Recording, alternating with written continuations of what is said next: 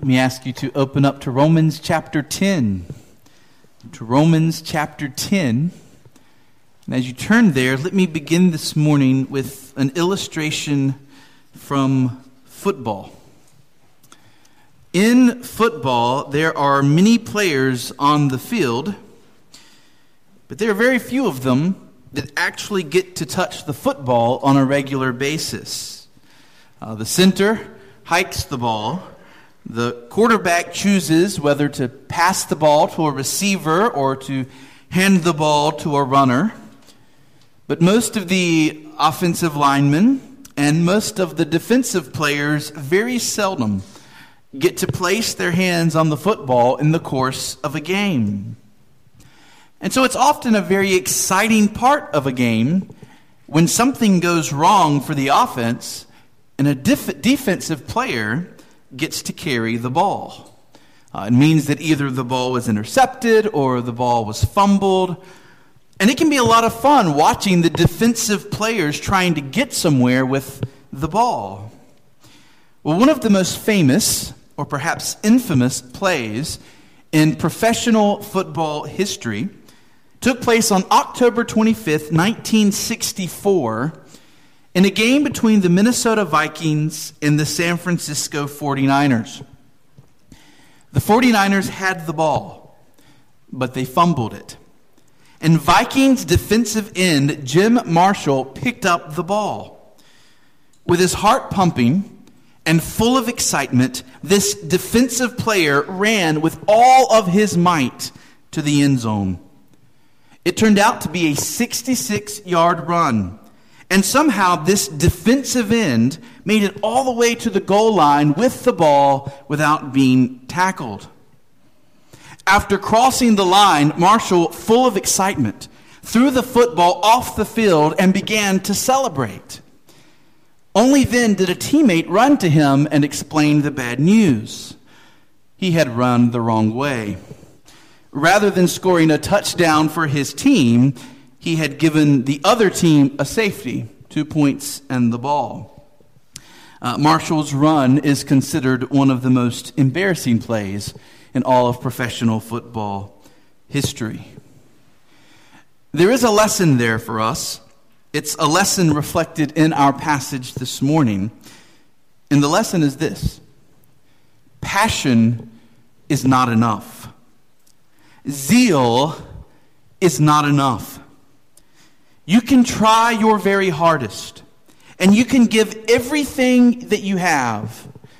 But if your zeal is not in accordance with knowledge, it can all be in vain. If your passion is misdirected, if your efforts are misguided, you can actually do harm rather than good. This is what Paul is saying in these opening verses of chapter 10 about his fellow Israelites. He loves them. He longs for their salvation. But he sees that they are stumbling over the gospel. They are stumbling over Christ. He says that they are zealous for God, but in all the wrong ways. Rather than coming to God in humble faith and receiving the righteousness he gives as a gift of free grace, they are trying to establish a righteousness of their own, a self-righteousness, to earn God's favor. And so their passion is real, but their passion is misdirected. They're running hard, but they're running the wrong way. So let's read these first 4 verses of chapter 10 and listen as Paul explains this to us. So Romans 10, beginning in verse 1. Brothers, my heart's desire and prayer to God for them is that they may be saved. For I bear them witness that they have a zeal for God, but not according to knowledge. For being ignorant of the righteousness of God and seeking to establish their own, they did not submit to God's righteousness. For Christ is the end of the law for righteousness, to everyone who believes. Now, last Sunday, we hit hard at the end of our sermon on verse 1. And we heard the call for us to imitate the Apostle Paul in praying for the lost. Our heart's desire and our constant prayer to God should be for the lost in our lives and for their salvation. There is no greater act of love that we can perform for unbelievers in our lives than to be persistently pleading with God to save them. This morning, I want us to unpack this issue of zeal and knowledge. What is the role of zeal in the Christian life? And more significant in this passage, what is the role of knowledge? And then next Sunday, or next time we're here, we're going to come back to these 4 verses one more time to focus especially on Paul's statement in verse 4 that Christ is the end of the law for righteousness to everyone who believes. What is Paul saying here about God's law, and how should we as Christians view the law of God? And so that's our plan. The outline for our sermon this morning is based on 4 simple questions. One of the best ways to get at a text is to ask it questions. And so that's what we're doing this morning. Okay? So here we go. Question 1. Was zeal Israel's problem? Was zeal Israel's problem? You see, some might be tempted to look at what Paul says in verse 2 and say, aha, there's the problem. Israel was too zealous. Israel had too much passion. If Israel had been more stoic, had they not been so caught up in feeling and emotion, they would have been better off. This is the kind of reaction we might have when we look at how much emotionalism we see in Christ churches today. Certainly, there are many people today caught up in an emotional Christianity, where the Christian life is the endless pursuit of another experience. Christians trying to get high on Jesus, and they bounce from worship experience to worship experience. They bounce from conference to conference. They're always pursuing a feeling. And when the feeling is there, they believe that they are close to God. And when the feeling is gone, they believe that God is far away. For far too many, Christianity is all about feeling. But as those great theologians of the 70s, the rock band Boston, said, Christianity is more than a feeling. It's about more than just passion. It's about more than just zeal and emotion. In fact, one of the most striking things about verse 2 is that Paul says the Israelites had a zeal for God and yet were unsaved. Do you see that? He says, I bear witness that they have a zeal for God, and yet he's longing that they would be saved. One of the most striking things about verse 2 is that Paul is saying it is possible to have a great passion for God and yet not know God, and yet not be one of his children. So when we see people who think that they are Christians, just because they're amped up for God, because they are more than just a fan of Jesus, because they have passion, we want to remind them, and rightly so, emotion alone is not enough. You can have all the passion for God in the world and still be lost. And that needs to be said. But we also must be on guard, because there is a ditch on the other side of that road. Our temptation might be to respond to this error by swinging the pendulum too far the other way. It is true that zeal for God is not enough. But it is also true that zeal was not Israel's problem. In other words, Paul is not saying that Israel's zeal is the reason they're unsaved. And we need to be careful that we don't make zeal a bad thing. Dear friends, if you don't have real love for God beating in your chest, you don't know him. There is a place for passion in the Christian life. What is the greatest commandment?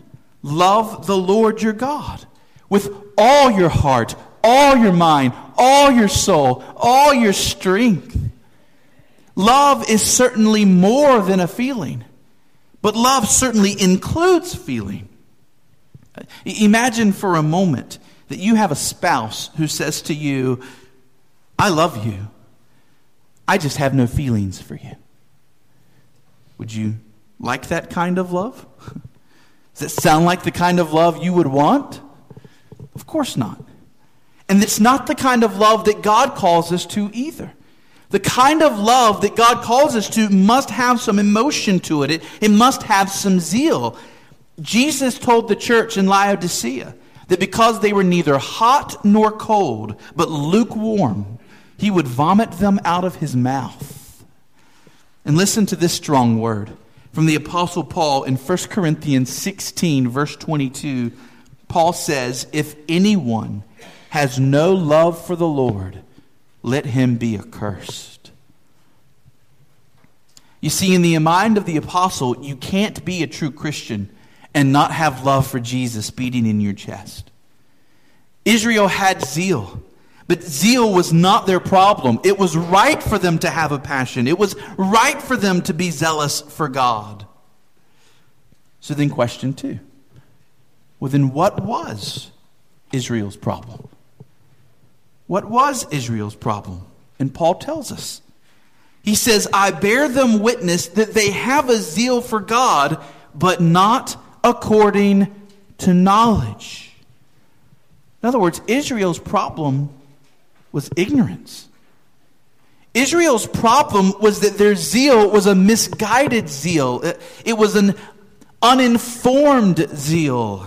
Their facts were wrong, and so their passion was misdirected. Mount Hermon, make sure we hear this clearly. When our passion for God is uninformed, it can become incredibly dangerous. The Puritan Stephen Charnock said, nothing is so great an enemy to true Christianity as ignorant zeal. Why? Well, Thomas Manton said it's like fire in a fireplace. When the fire is in the fireplace and it has its boundaries, then it can be extremely beneficial. It warms the home. But if the fire is lit loose, if it has no boundaries, if it's not kept in its place, it destroys everything. And so when we have uninformed, misguided zeal, it can burn things up. It can take you in bad directions. I stink at bowling. Confession time. I stink at bowling. And as a teenager, I remember going bowling one time and concentrating really hard because I wanted to figure this bowling thing out and I had never been good at it. I had all the zeal you could ask for. I was concentrating as hard as anybody could concentrate on figuring out how to bowl well. And I went in and I took the step and I let the ball go and it hopped over my lane and into somebody else's lane. And that's what happens with misguided zeal. All the concentration and passion was there, but it went in the wrong direction and it did more harm than good. Now, by the way, I think Paul sees himself as the number one example of this. I think this is why at the beginning of verse 2, Paul says that he bears witness to this. Because before he was saved, Paul was a Pharisee of the Pharisees. And his misguided zeal for God led him to hunt down Christians. Paul's passion for God led him to hate those who preached the gospel of grace. His passion for God led him to imprison those who named the name of Jesus. And so Paul remembered what it was like when in his own life there was zeal for God, but it had gone amok and it was creating problems. So now, let's go deeper. Question 3. What kind of ignorance was this? What kind of ignorance is Paul talking about in this passage? And several things to see here. Number one, this was not an ignorance due to lack of teaching. Right? This was not an ignorance due to Israel not having the resources to help them know what they needed to know. Israel had the Old Testament scriptures. Israel had the heroes of the faith set before them in Old Testament passages. In fact, the book of Romans has been absolutely full of Paul quoting Old Testament passages to teach the gospel of grace through faith in Christ. And Israel has these very same scriptures. So the problem was not a scarcity of teaching. So then why was Israel ignorant about the gospel of grace? Why were they continuing to try and direct their passion towards becoming righteous in their own efforts rather than looking to God in humble faith? What was the nature of their ignorance? Well, it was a willful ignorance. We see this in verse 3. A willful ignorance. Paul says, "For being ignorant of the righteousness of God and seeking to establish their own, they did not submit to God's righteousness." In other words, part of the issue here is pride. Friends, did you know that pride can cloud the way you see things? Did you know that in your pride you can make yourself ignorant? We've all been there, haven't we? Everybody else can see something, but we can't see it because we're so full of ourselves in the moment, right? It's amazing how different the Bible can be for a person who comes to it in pride and self-assurance, and for a person who comes to it in humble brokenness and in need. The humble heart reads the Old Testament and learns that God is a forgiving God, an atoning God, a life-giving God, a saving God. The arrogant comes to the Old Testament and sees a moral code to be lived up to in order to establish one's own righteousness in one's own way. The broken person comes to the Scriptures and finds healing. But those who believe themselves to be righteous already completely miss it. Jesus said that he came to save the sinners, not the righteous. And in the same way, the Old Testament Scriptures remained a closed, unsaving book to those who approached it in self-righteousness.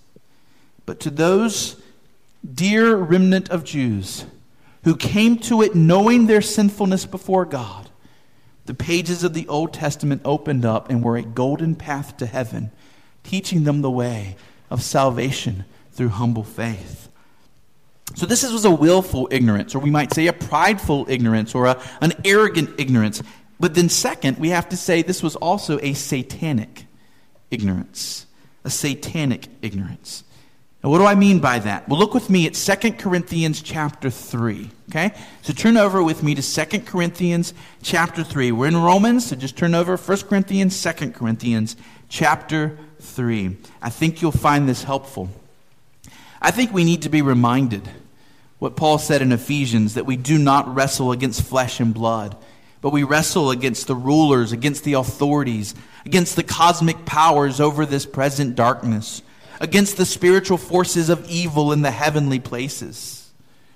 So maybe you have somebody that you've been witnessing to, and for some reason, when that person reads the Bible, it's like they're reading a completely different book than you're reading. Sometimes you might scratch your head and say, but don't you see it?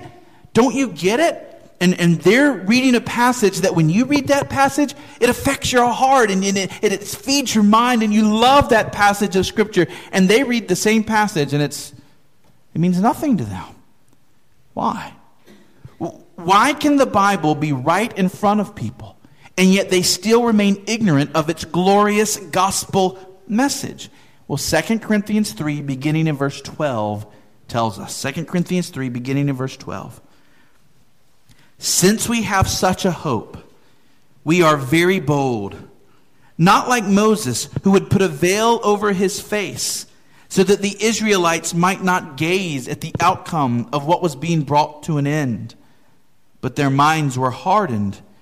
For to this day, When they read the Old Covenant, that is the Old Testament, the same veil remains unlifted, because only through Christ is it taken away.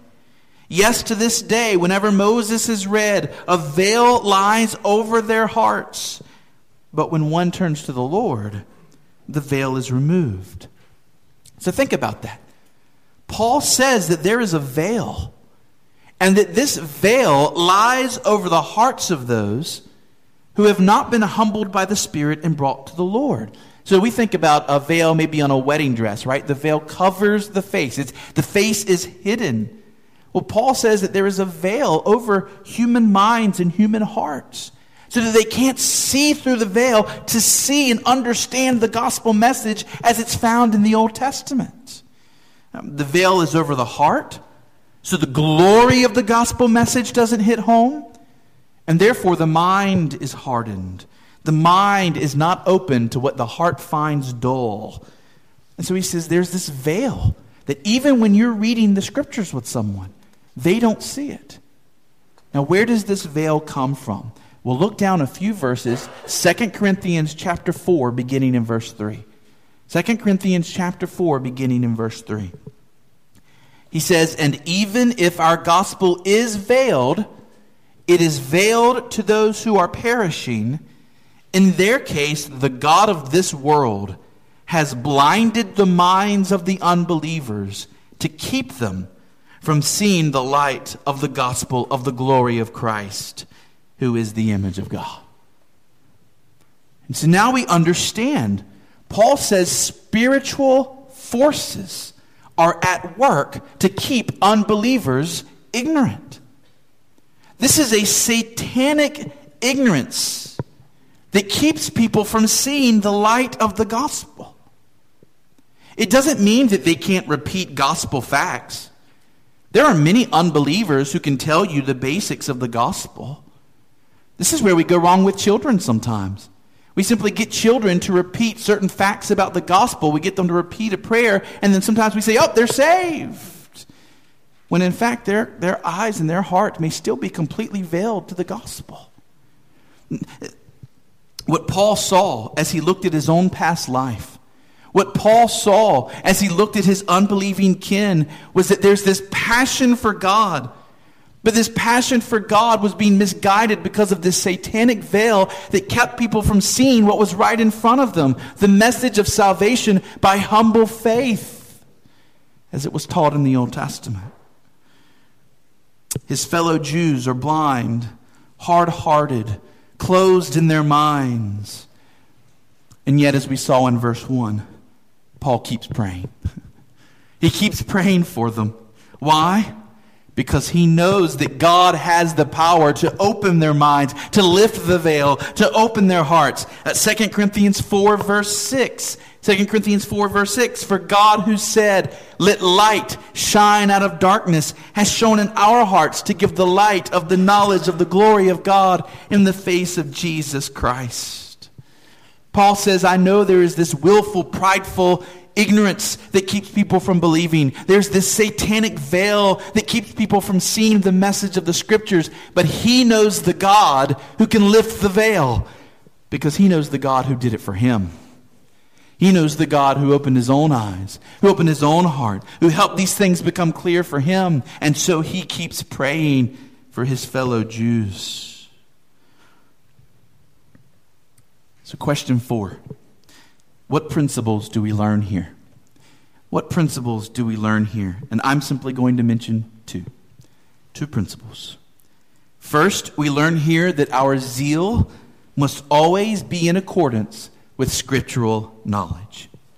Our zeal must always be in accordance with scriptural knowledge. There is a very famous Jonathan Edwards quote that it pops up all over the commentaries when working on this passage. Here's what Edwards, thinking about the preaching ministry, said about this subject.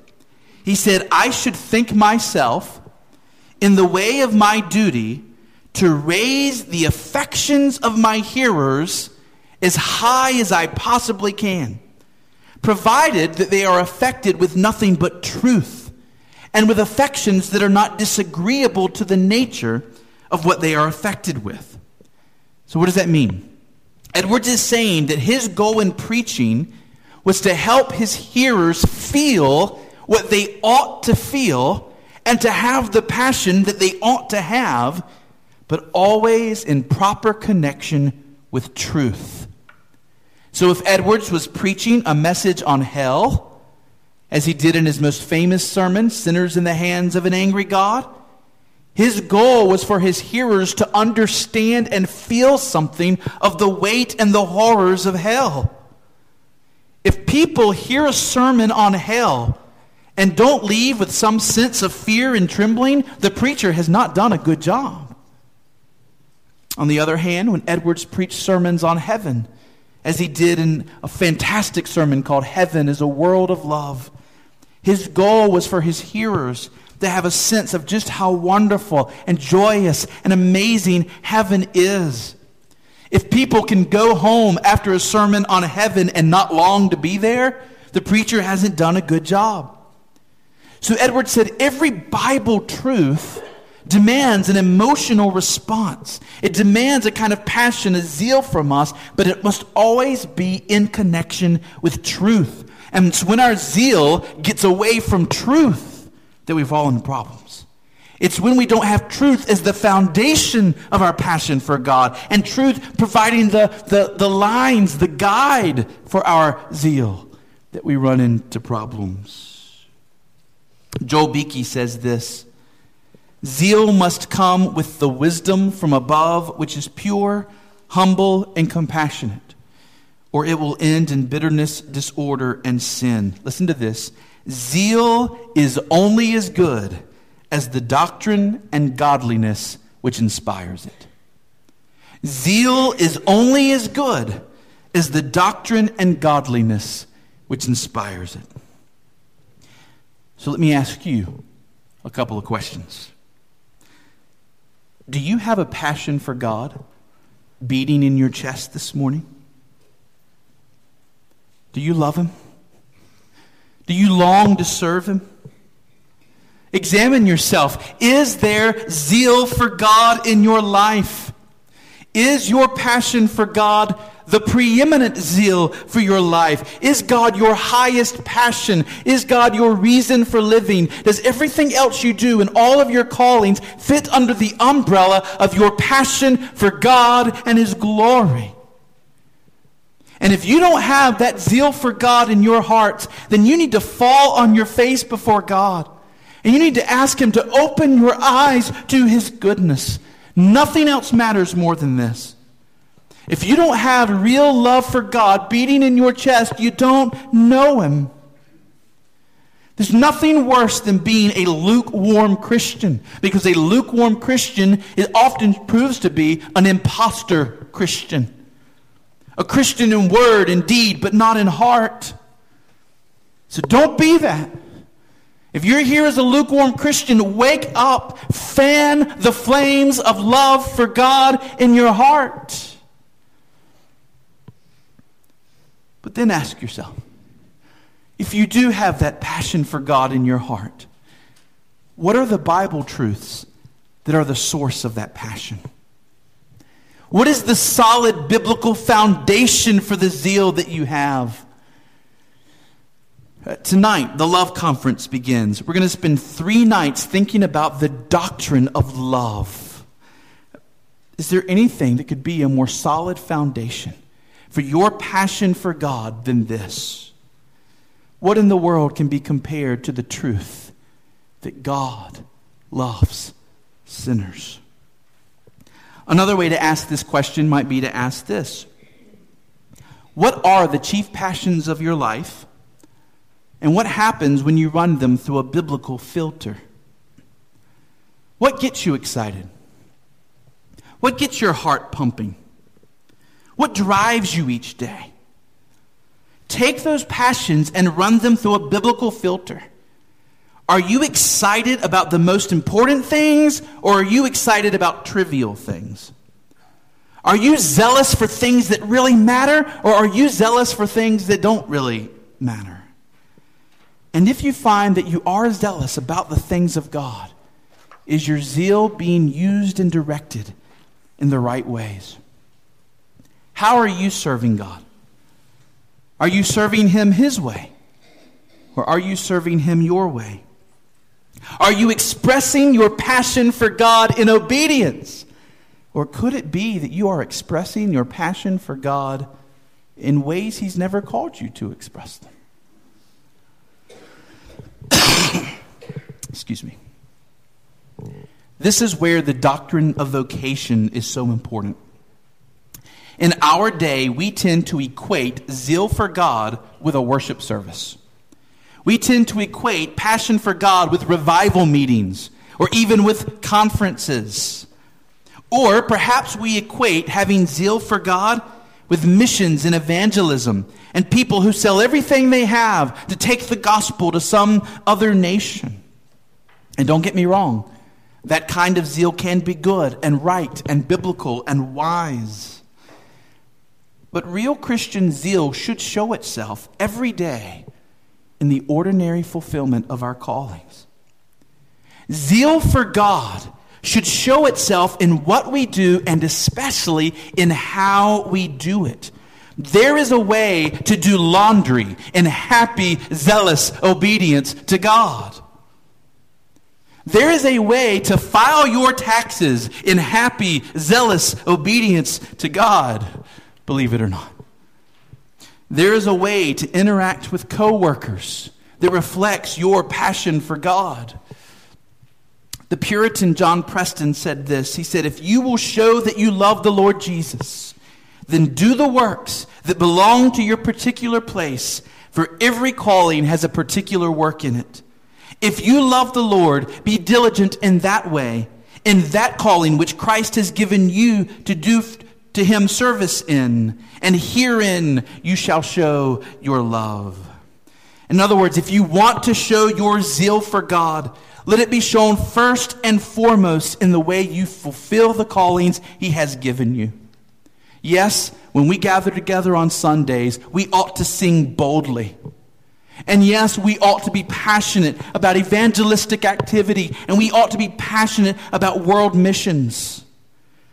But let your passion for God show itself mainly in the way you treat your spouse, or your parents, or your children, or your siblings. Let your passion for God show in the way you lead that community group, or the way you respect your boss, or the way you treat your employees. If you come here on Sunday and you lift up zealous, passionate worship for God, but on Monday through Saturday, you are living as if your God doesn't matter, your worship here is vain and offensive to God.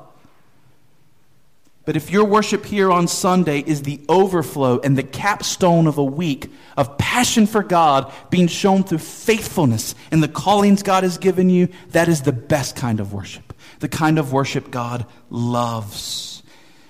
Joel Beakey says, zeal is not about excitement so much as it is about perseverance in doing good out of a steady love for God. Zeal is not so much about excitement as it is about perseverance in doing good out of a steady love for God. Let's make sure that our zeal is in accordance with knowledge. And then what is the second principle for us to learn? We learn here how essential it is that we depend on the Holy Spirit. Because who and who alone has the power to open up the eyes of Israelites and overcome that willful, satanic ignorance that gripped them? Only the Spirit of God. Who had the power to open up Paul's eyes and to bring that zealous Pharisee to Christ? Only the Spirit of God. Who has the power to help us understand the Bible and to rightly apply it so that we trust Jesus and direct our love for Him in good and godly directions? It is the Spirit of God. The Christian life is a life of faith. So let us be constant in prayer, asking that Jesus will work through His Holy Spirit to open our eyes to His truth, to get us passionate about that truth, and then to direct that passion in good and godly ways. Only by the power of God will we be able to be a biblically informed, zealous people for Christ. And so let us pray and let us depend upon the Spirit to do that in us. Amen? Amen. Let's pray.